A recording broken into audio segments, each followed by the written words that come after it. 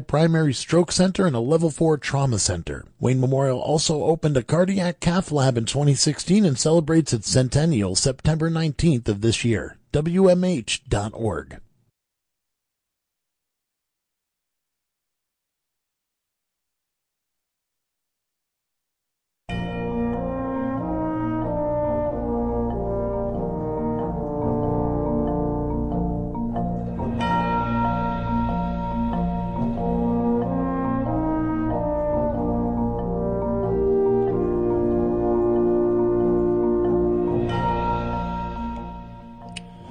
It's 7 p.m., so let's talk vets. This program is produced by Vets for Vets, and I'm your host, Staff Sergeant Doug Sandberg, USAF, 1968 to 1972, reporting as ordered. Our mission is simple, to provide news, entertainment, and information of particular interest to area veterans and active service members and their families. And March is Women's History Month, so tonight's Ladies' Night here on Let's Talk Vets. We had the distinct honor to speak with two remarkable women who are making substantial contributions to our veterans, our military establishment, and our country. Both suffer from military-connected trauma, but as you'll see in very different ways, and as you'll hear, these ladies have resolved to put their personal struggles aside to help others. Psychology today defines trauma as the experience of severe psychological distress following any terrible or life-threatening event. Sufferers may develop emotional disturbances such as extreme anxiety, anger, sadness, survivor's guilt, and of course PTSD, now referred to commonly as PTSI, post-traumatic stress injury. And most of us are familiar with that. We've heard it enough. This condition is now commonly called post-traumatic stress injury in recognition that it is truly an injury. Regardless of what you call it, this condition has many lingering effects. PTSI is not exclusively for those who have experienced the horrors of combat. No, as you'll hear, the causes of PTSI are many, and the effects are far-reaching. Karen Morris is a New York State licensed psychoanalyst practicing in Narrowsburg. She specializes in trauma and helping veterans suffering from PTSI find new purpose in life and meaningful, productive lives. Janelle Marino-Mendez is chairwoman and CEO of Military Sexual Trauma Movement. Her mission is to give voice to the victims of military sexual trauma, and while she's at it, to raise public awareness. But first, here are your notable dates in March.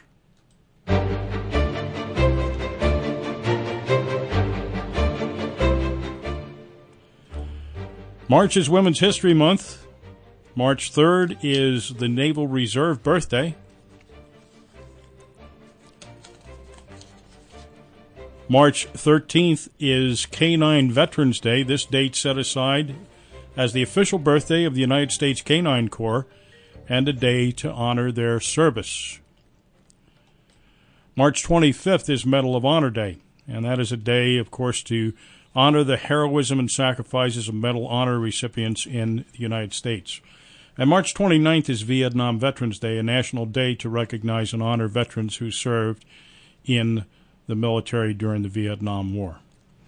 Well, Karen Morris, as we said, is a New York State licensed psychoanalyst practicing in Narrowsburg, who specializes in the treatment of military trauma. As you'll hear, she's particularly passionate when it comes to helping veterans deal with the lingering effects of military-connected trauma. Those who suffer from this condition are constantly plagued by the specter of reliving the events which they have been part of or witnessed. A sight, a sound, or even a smell may trigger a recurrence of the traumatic event. In turn, the veteran may have difficulty functioning in everyday life, finding and holding employment, and dealing with daily tasks and challenges that most of us simply take for granted. Karen is also an active contributor to Give an Hour, which is founded by Dr. Barbara Van Dalen in 2005, and it is a national network of 6,100 volunteers who have provided 50,000 hours of free mental health services to veterans and service members and their families. Speaking this morning with Karen Morris, you're a licensed mental health professional currently practicing here in Narrowsburg. Give us an overview about your work and your mission as it pertains to veterans. Well, I am a New York State licensed psychoanalyst, which is a very individual form of psychotherapy in a confidential setting. And as such, I've dedicated 1 hour a week for a year at a time to work with a veteran or veterans' family members for free psychotherapy for 1 year as a provider for a given hour. Is there any particular clinical area that you specialize in? One of my specializations is in working with people with war trauma or natural catastrophes. I am a specialization in trauma. So how did you come to delve into veterans issues and to specialize in that area? Well, that is a very personal story. Before I was a psychoanalyst, while I was in training many years ago, I was married to a veteran of a foreign war. And then when I first met this man, I did not know that this was part of his history. It had been 20 years earlier in his life, and it was something that he had never shared with me. So this lovely person that I fell in love with turned out to have been a veteran. He was an Iranian, and when he was 20 years old, his country was invaded by Iraq. And during that invasion, he saw what was happening. The cities were being blown up all around him. And as a 20-year-old, he decided to get away, went to the airport and got on a plane that was going to Europe. And before the plane took off, soldiers came onto the plane and took all the young men off. Very emotional experience for me, finding out about this part of his life. So he was conscripted into the army. I did not know about this until within a month of our marriage, his personality completely changed. I had no idea about what was happening. It became very dangerous for me. So this was like a completely unknown person. And about 6 months in, it started to become very, very clear that something was horribly wrong. But I had no idea what was happening to him or to myself. So I was in training, and one of my supervisors saw that I was under incredible stress but didn't understand it, and he said, like, what's wrong? Something's wrong. And I just told him one story, and he said, oh my God, it sounds like your husband is something very wrong. Well, I didn't find out what that wrong was until one night I had a nightmare. And in the nightmare, I was in a trench, and just unimaginable things were happening in the trench. And I woke up screaming, and he was lying next to me and told me at that moment that he thought I was an Iraqi soldier with a gun to his head. I didn't know, where was that coming from? And in the morning, when I told him the full dream, he told me that when he was a soldier in Iran on the Iraqi border, that exact thing that happened to me in the dream had happened to him. So it was PTSI, correct?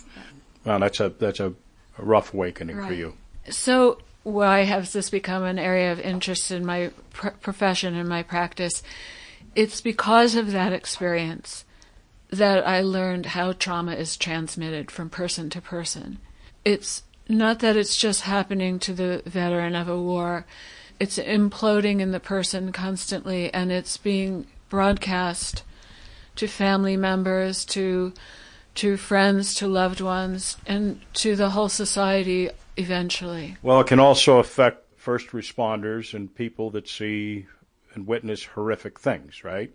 Absolutely, yes. Because it's basically, correct me if I'm wrong, but I've concluded that it's the inability of the mind and the conscience to reconcile.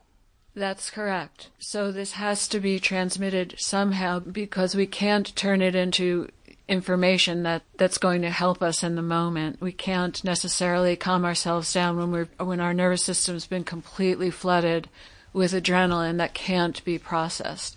So it becomes a very toxic situation for the individual. When we spoke initially, you donate your time and talent to an organization called Give an Hour. So what's this group's mission, and when and how was this organization founded? Well, Given Hour was founded in 2005. Its mission is to develop a sustainable national network of volunteers capable of responding to both acute and chronic conditions that arise in our society and our families. We are currently focused on meeting mental health needs among the military and veteran community by providing free, accessible, and fully confidential counseling services to service members, veterans, and their families and their communities through our network of volunteer mental health professionals. We're also working to change the culture of mental health in this country through our campaign to change direction. So how many professionals in this area are involved with Given Hour? Well, it's interesting what designates an area, because we have the internet now that we can meet with individuals on over. So I don't know how many in this region, but there are Given Hour professionals available in every state. So these resources are available 24 hours a day? I mean, is there a hotline type service of sorts? It's not a hotline, but there is a website if you're looking for services and to connect with a professional. These are all licensed professionals. There are, I think, around 8,000 licensed professionals now around the country, and have already provided over 300,000 hours of free services.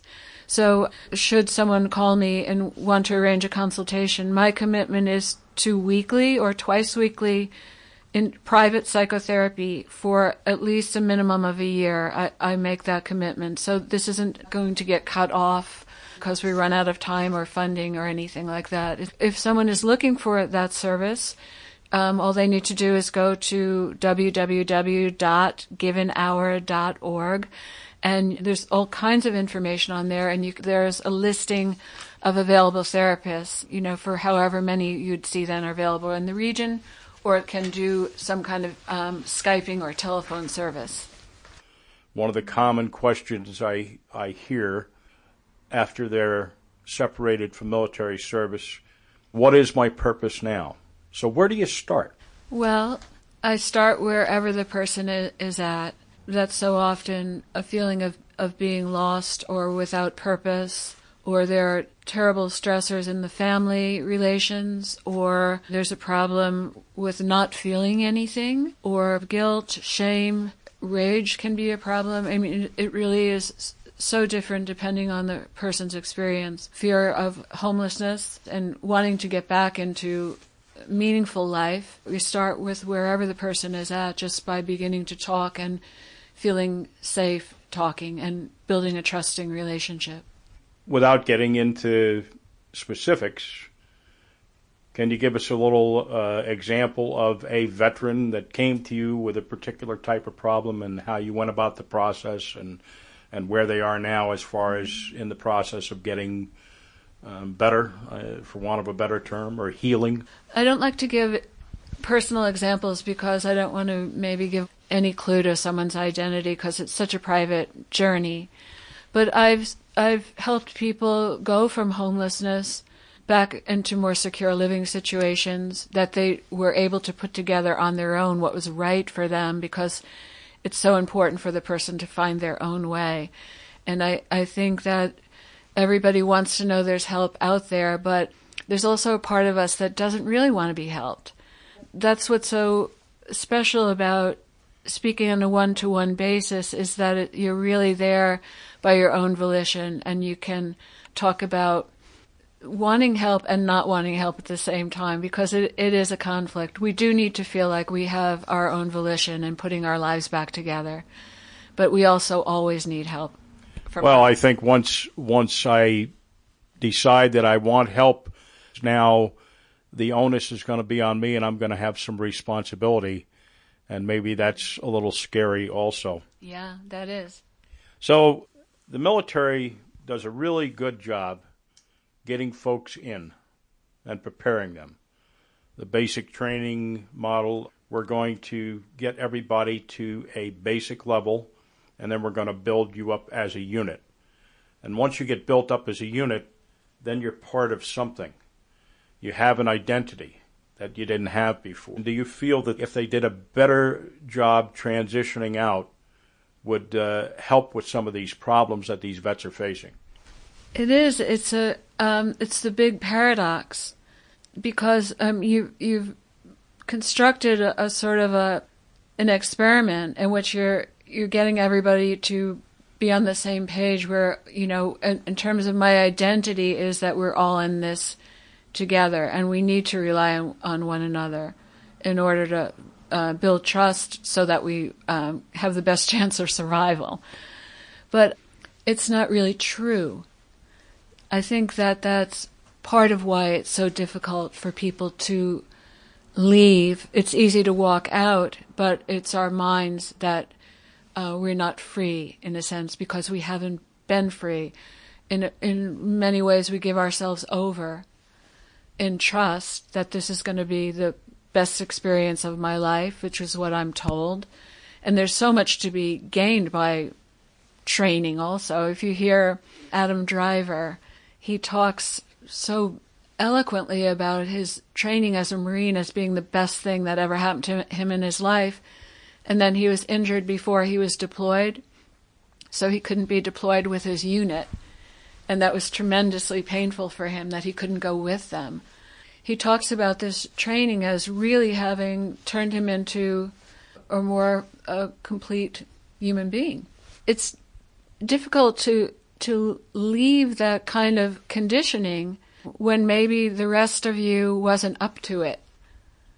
Well, and the other thing is, in the military, they tell you when you're supposed to eat, when you're supposed to get up, where you're supposed to be, what you're supposed to do.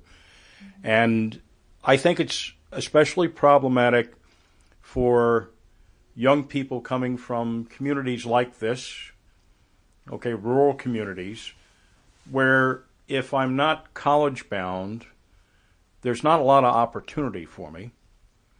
And I go to the recruiter's office, and the recruiters are salesmen, saleswomen, and they sell me on a concept which works out for some people, doesn't work out for others. But I may get in and be trained in something that's not translatable to the civilian world, right?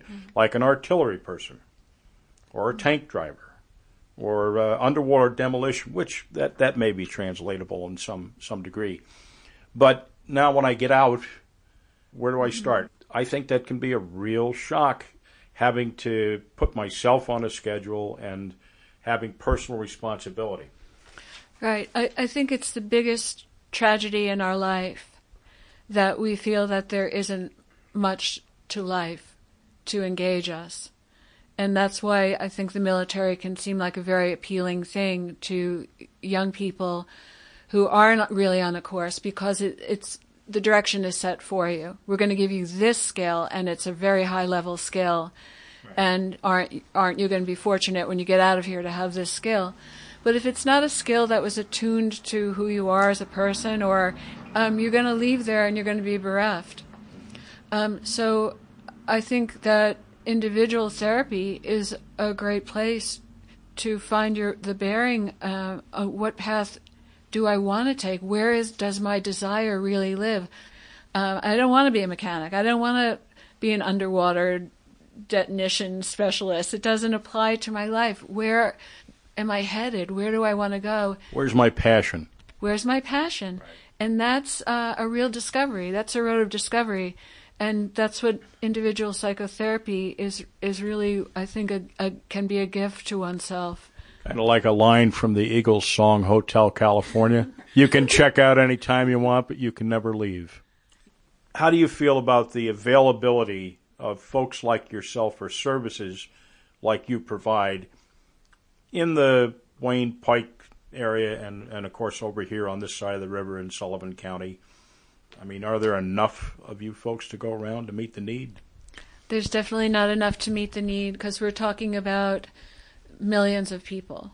The data is that 3 million vets, that for each veteran, 10 people have been impacted by the transmission of trauma, if we can put it that way. So that's 30 million people now. And that's a humongous part of the population. I have my one story.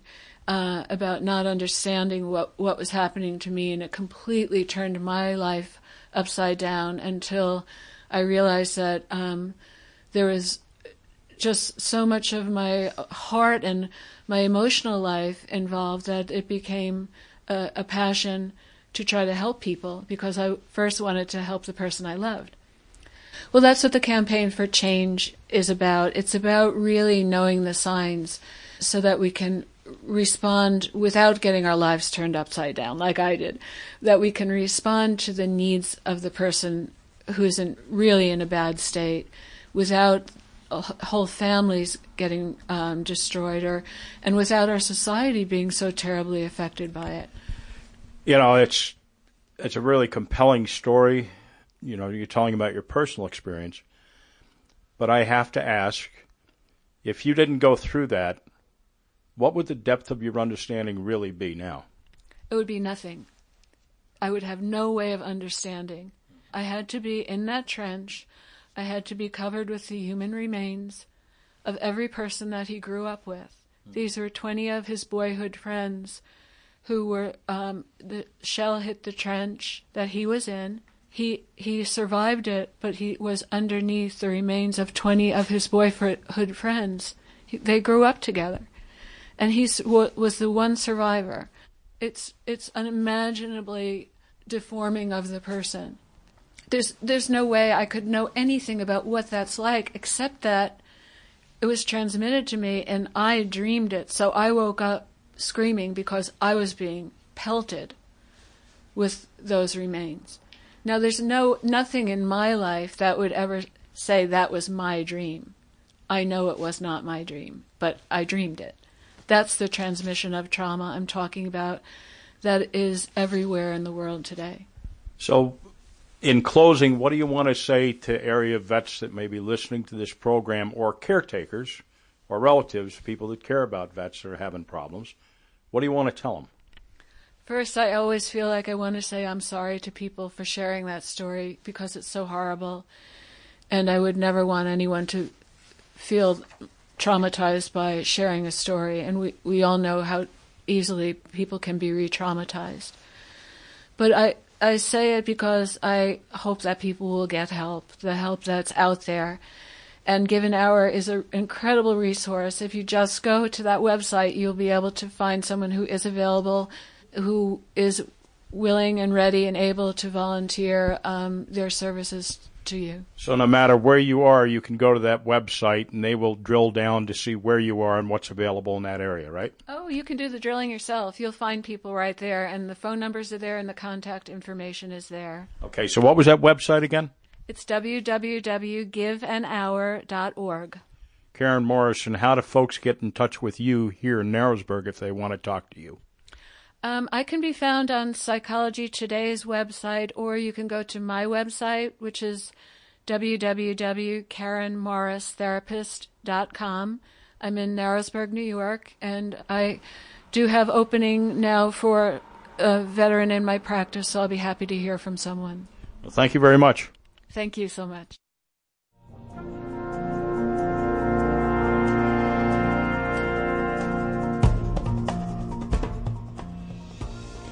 Well, that's one very compelling story. And something I hadn't thought about is how that trauma is not owned only by the person who suffered it. It transmits to the people around, and we thank Karen for that story tonight. You're listening to WJFF Jeffersonville, and the show is Let's Talk Vets.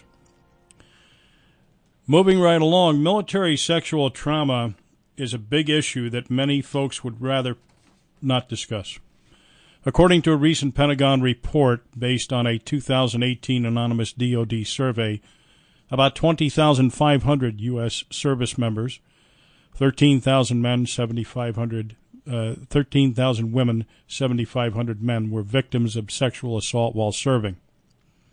More troubling is the fact that many still do not report the incidents for fear of retaliation by senior-ranking members of their units.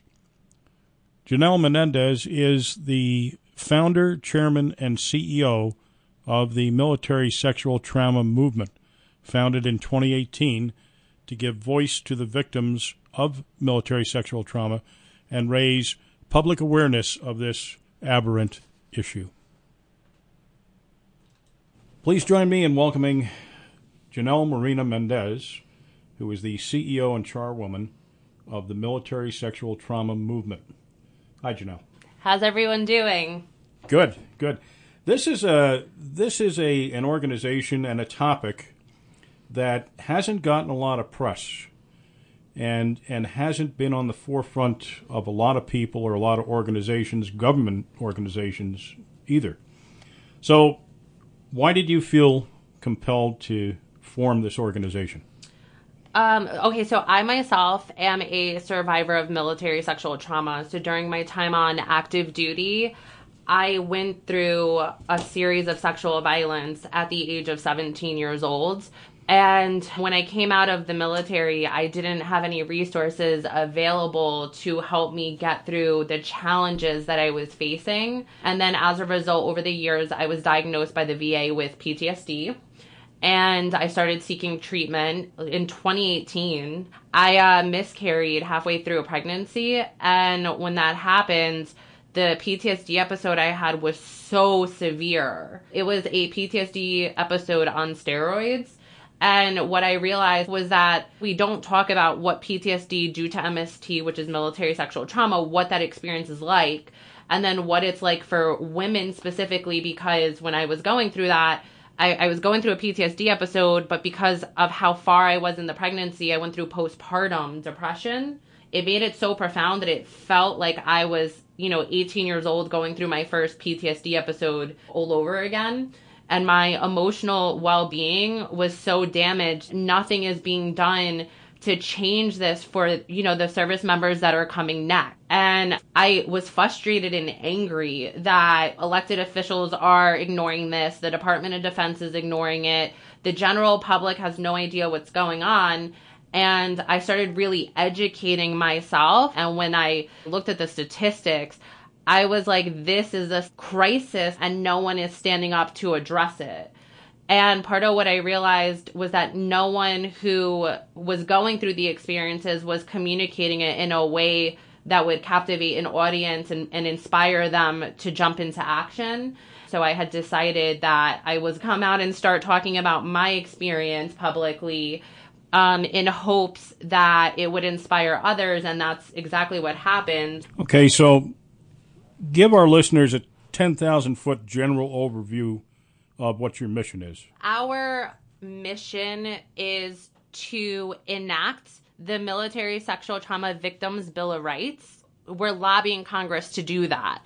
Essentially, what we want is the implementation of those policies would protect the social welfare of active duty service members and veterans by implementing legislation that would create these universal standards across the military as well as within the veteran community. When a veteran has experienced military sexual trauma, they're 10 times more likely to develop substance abuse or addiction issues.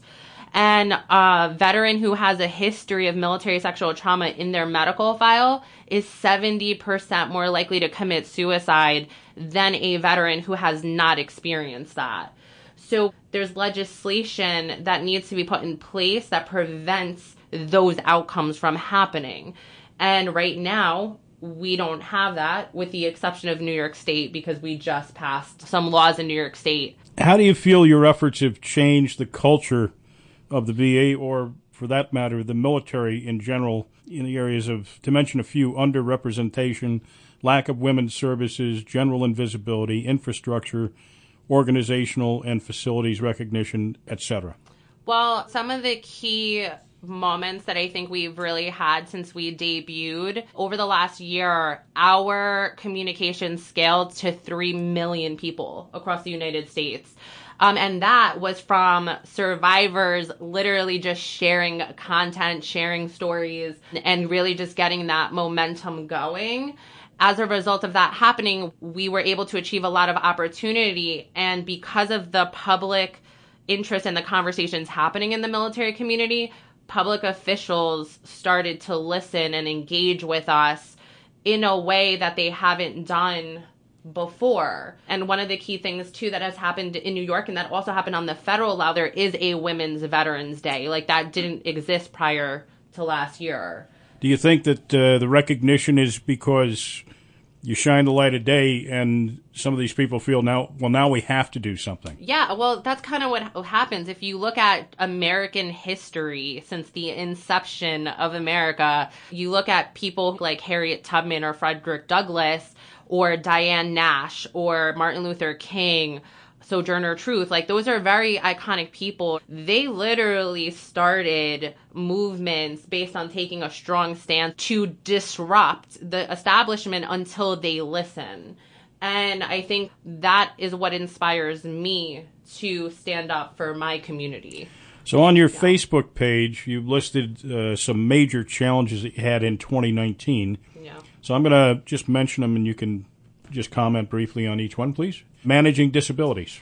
So our movement obviously attracts the affected community. So what happens is not only do I have severe disabilities, but the entire movement has severe disabilities, constantly dealing with triggers. I remember, doing the Women's March, and that morning when I woke up, I was so triggered. Like, I was terrified. I was like, I'm about to tell people what I've gone through, and I'm starting to have flashbacks. And now I'm like, I have to go there. I have to go through with this. I have to speak up for my community. I was literally having a full-blown PTSD episode flare up, and I had to manage that the entire day to execute what I needed to execute. And that became the most iconic moment for the movement, because that's what inspired the Restoration of Honor Act to get approved in New York State. Because the other thing is, when a lot of times when people do have PTSD, they have problems with interpersonal relationships. That's like one of the key struggles. So what happens is when you have an entire community that has the same struggle going on, if people are not in treatment, it has an adverse outcome, because someone is only able to think for themselves and their fight or flight goes off, and they can't understand how their actions could be harmful to all the people they're connected with. I see, volunteers, and they're doing their efforts. They're working really hard on themselves. They're having progress with the movement. They're in therapy, and I see the healing process happen. And then I see other people who have come in where they're unhealthy and they're not managing their disabilities, and they harm everyone else around them. But they don't have the capacity or the awareness to understand.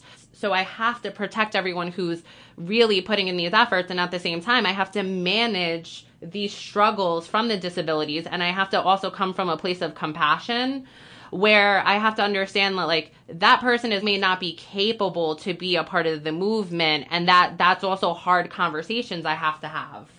This has got to be a big one. Resistance from senior military and elected officials. Oh, yeah. They just don't want to hear it, right? Yeah. You know what I think it is? There's still a fight for equal rights, right? We have not achieved the ideal.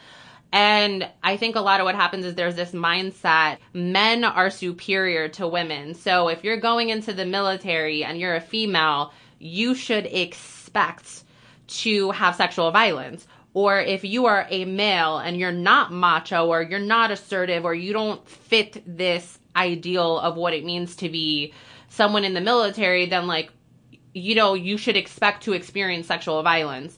There's no reason that internal violence should be happening within an organization. But when you have an organization that is designed to protect the interest of one party and harm anything that's coming in its way, obviously that organization is going to have struggle with internal violence. So there is a mindset with senior leaders that this is the only way it could be. When the people within the movement and myself have gone to senior leaders and spoken to them about these obstacles, they just don't want to hear it. They'll give lip service, and it will be conversations of, oh, we're working on it. We have this SHARP program. We're redesigning this, and we have this task force that's really fighting this. But in reality, like, you cannot solve problems from the same level of consciousness and power that's causing it.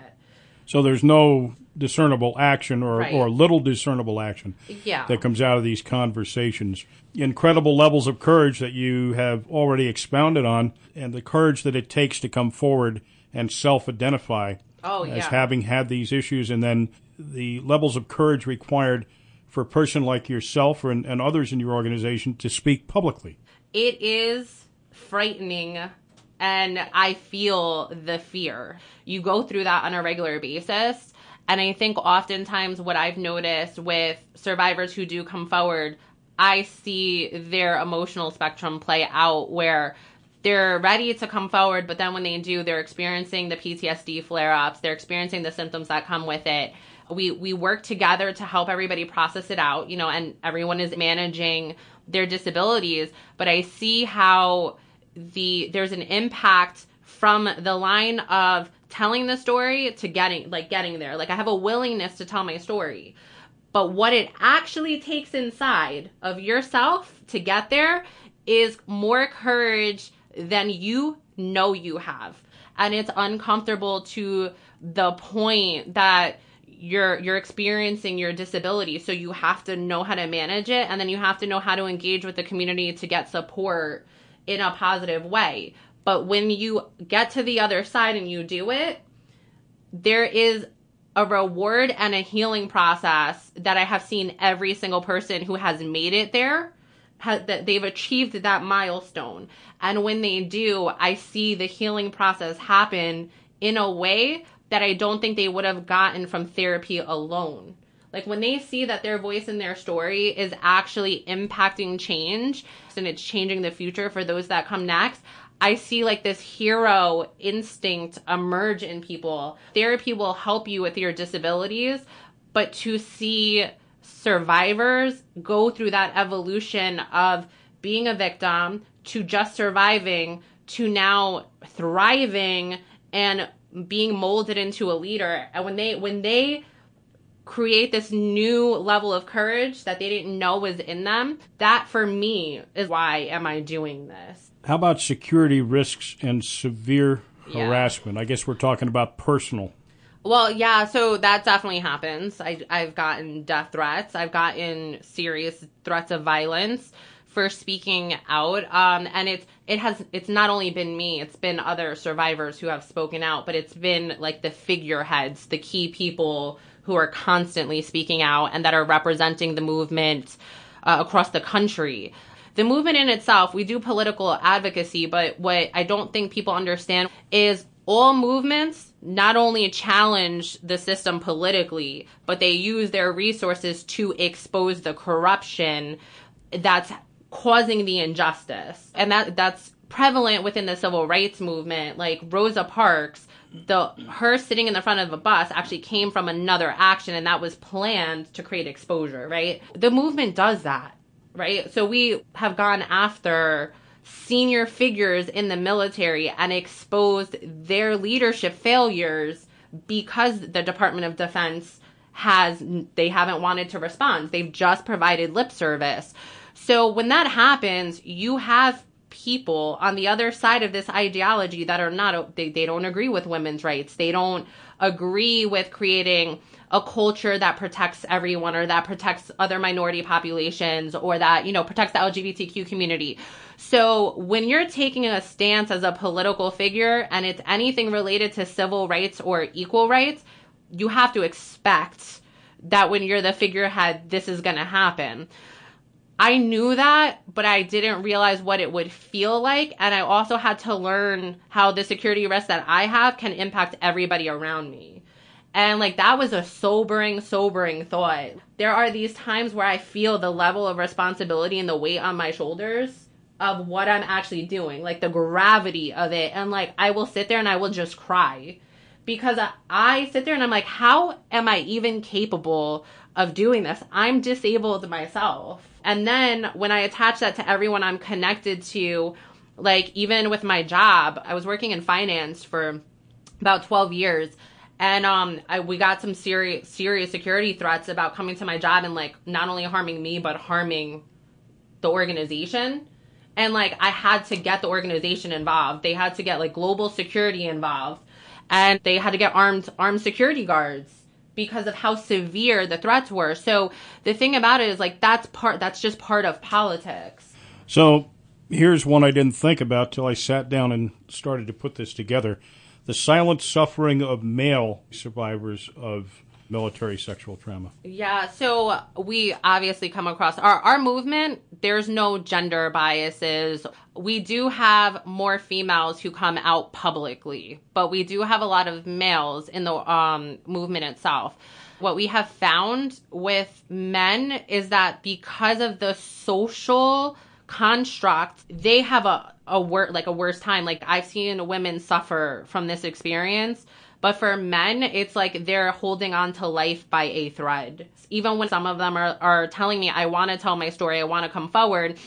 And even like telling one person in the movement their story, the flashbacks and everything is so severe, like then they can't function for like a week. And then you're like, okay, your social welfare comes first. So we cannot put you forward to speak. And we want.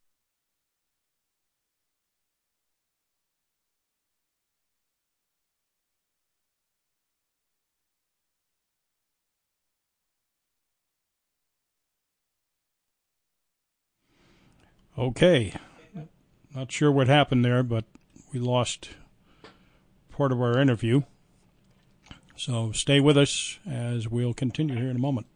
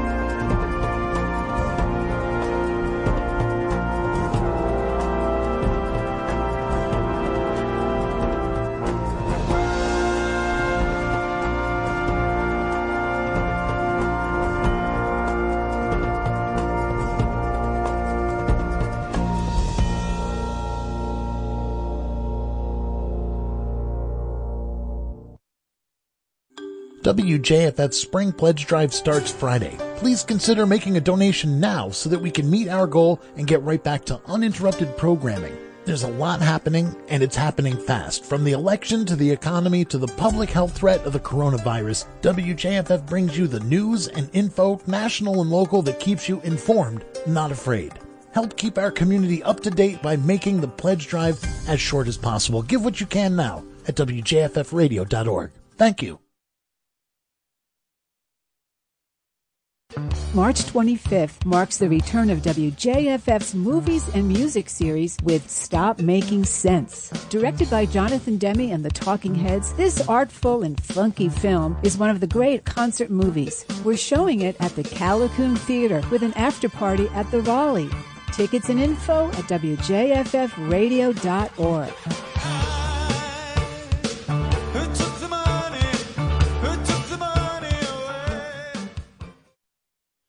And you're listening to Let's Talk Vets here on WJFF.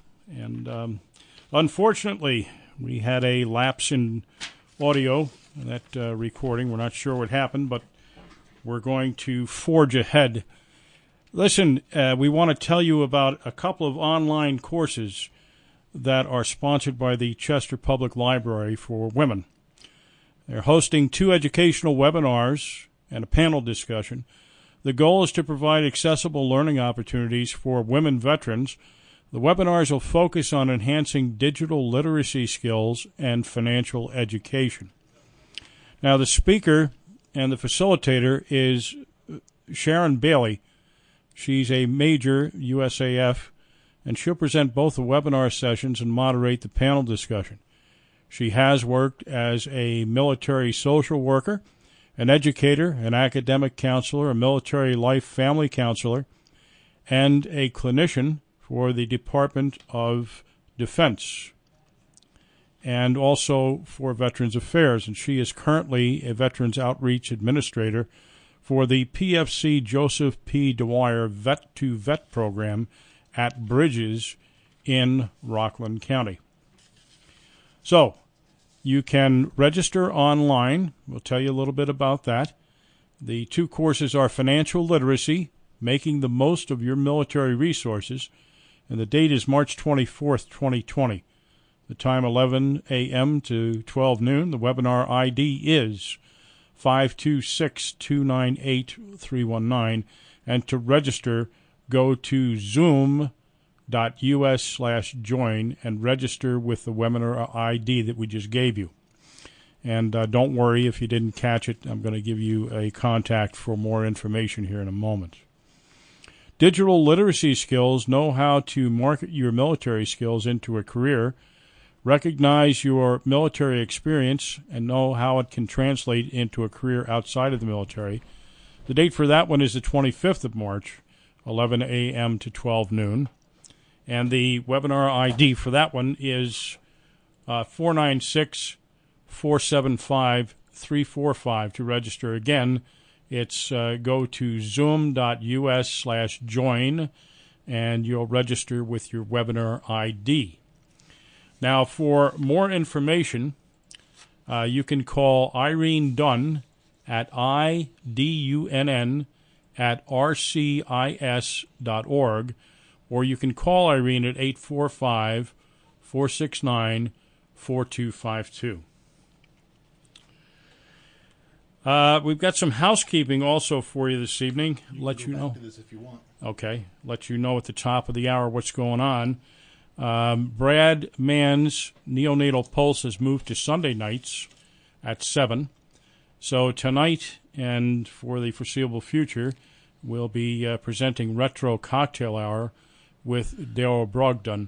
That'll be a mix of space-age bachelor pad music, tiki tunes, private eye jazz, exotica, and other strange music. So get your scotch out and prepare for that.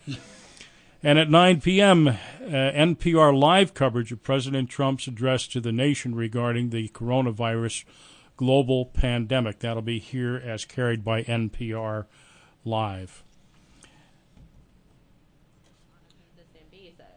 So once you made it to a certain level in finance, now there's universal federal standards, and there's a regulating body called FINRA. So that's what inspired our legislation for MIRA.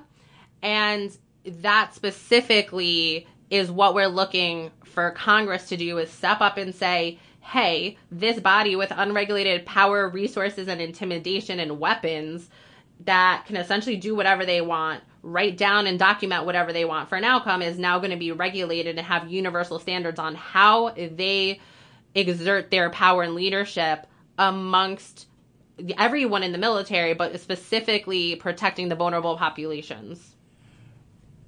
So that's what's next. So I guess my next question is kind of a moot point. I was going to ask you, do you ever feel there's going to be a point where you can say mission accomplished? I think the mission evolves. So, yes, I believe that there will be a point that this mission will be accomplished. the more that I get involved with the community, the more I learn. So like part of what inspired the Restoration of Honor Act and expanding that to other veterans with disabilities as well as the LGBTQ community was learning people who went through MST but also were like doubly disenfranchised. So I think the movement itself is going to be a stepping stone for much bigger missions later on. Right now that this is a big mission, like this is the biggest undertaking I've ever done in my life. And like when I'm successful sometimes with certain things I'm doing myself, it blows my mind. And then when I see other veterans with disabilities achieving success, it blows my mind even more that that's happening. So it's like, to me, the sky's the limit, because if people with severe disabilities, and I don't know if everyone knows this, but when people go through sexual violence, even the general population, 9 out of 10 times you will end up with the most severe type of PTSD in the episodes, more so than you would from combat or childhood trauma. And then if you combine combat and childhood trauma, it's even worse how bad it is. So we're dealing with that population of severe disabilities.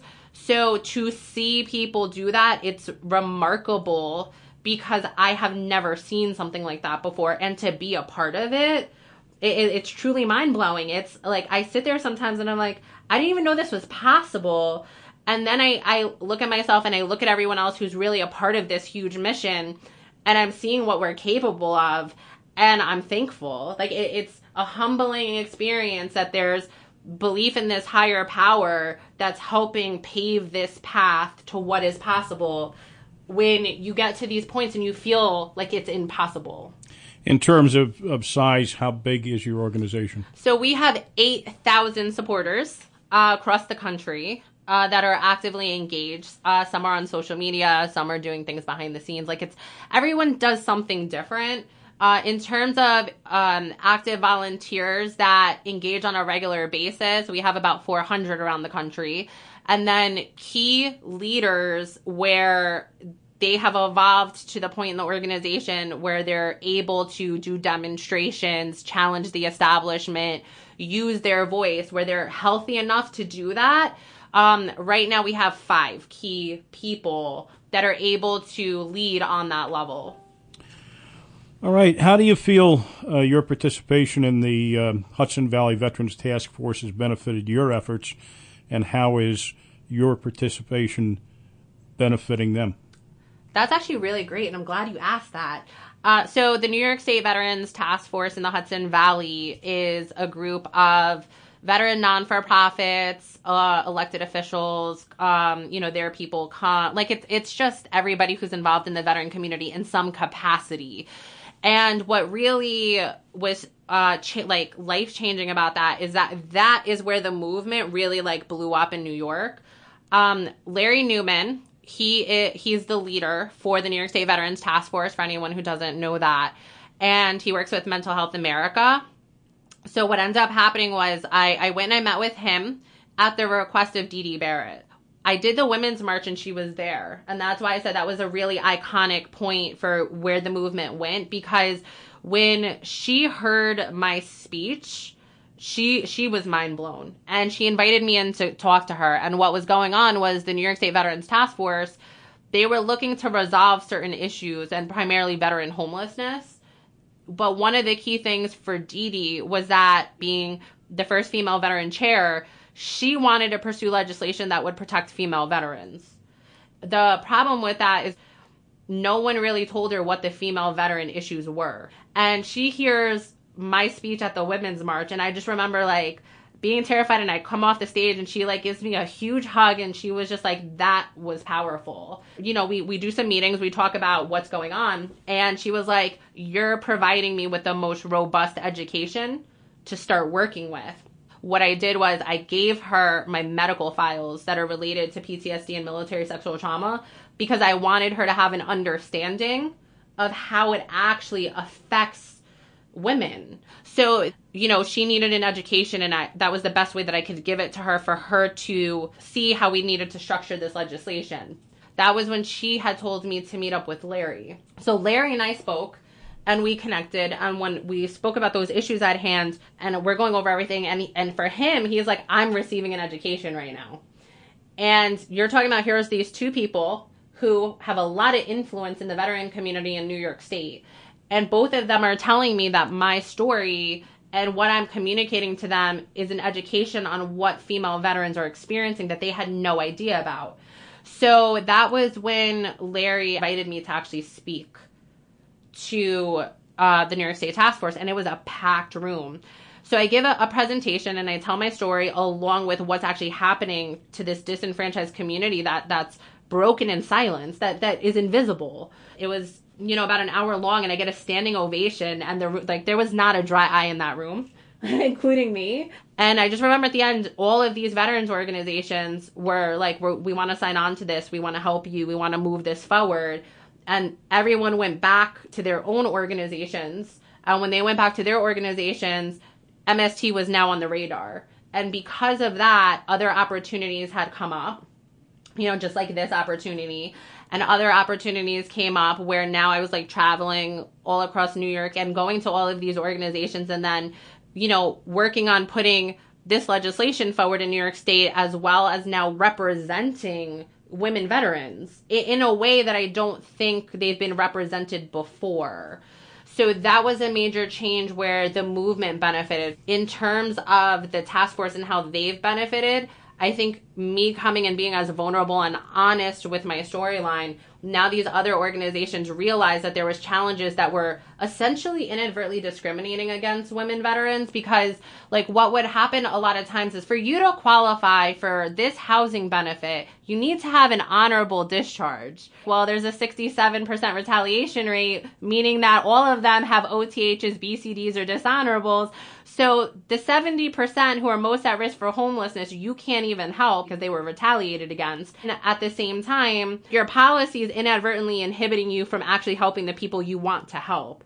So I think I was able to come in and provide that education, and that the movement was able to work with all of these people to now say, okay, we need policy changes. So you provided a completely fresh perspective to a lot of folks. Well, it sounds to me like you're doing a great job at that. So I appreciate that. And I appreciate your time. So in closing thoughts, how can folks get together and help? You can go to the volunteer section of our website and you can sign up there to volunteer if you want to get actively engaged. So if you sign up, that's the first step. And then we'll work on an onboarding process and a screening process, because as I mentioned, this isn't for everyone. It's a political movement. So, there is a screening process that does go on. Well, but folks don't have to be directly, personally affected. No. They don't have to. They don't have to be. We're pretty open, but I will tell you that the people who generally stand up to volunteer have been affected. Okay. That's normally what happens. All right. A lot of times people who are maybe like second or third generation separated, like maybe a mom, a sibling, or someone like that, who's not directly affected, they generally will want to be on our newsletter. They'll be a supporter. They'll share content, or they'll donate. In terms of our website, though, our website has everything. So you can... What is that website? mstmovement.org is where you can go. And when you engage in the website, it has everything for you to educate yourself on what's happening and how to get involved. And also there's stories of what people have done already, and you can see who's already laid down the roadmap. And you're on Facebook, too. Right? Yes, we're on Facebook, the Military Sexual Trauma Movement. We're on Twitter under MST Movement. We're on Instagram under Military Sexual Trauma, because we couldn't put movement at the end. So, yeah, we're on everything. Your email? My email is janelle@mstmovement.org. And if people want to contact you by phone? My number is 914-703-7344. That's going to be the best place to get in contact. Thank you, Janelle. Thank you. Yeah, thank you for having me. It's been a pleasure. Yeah, I appreciate it. Thank you for the time.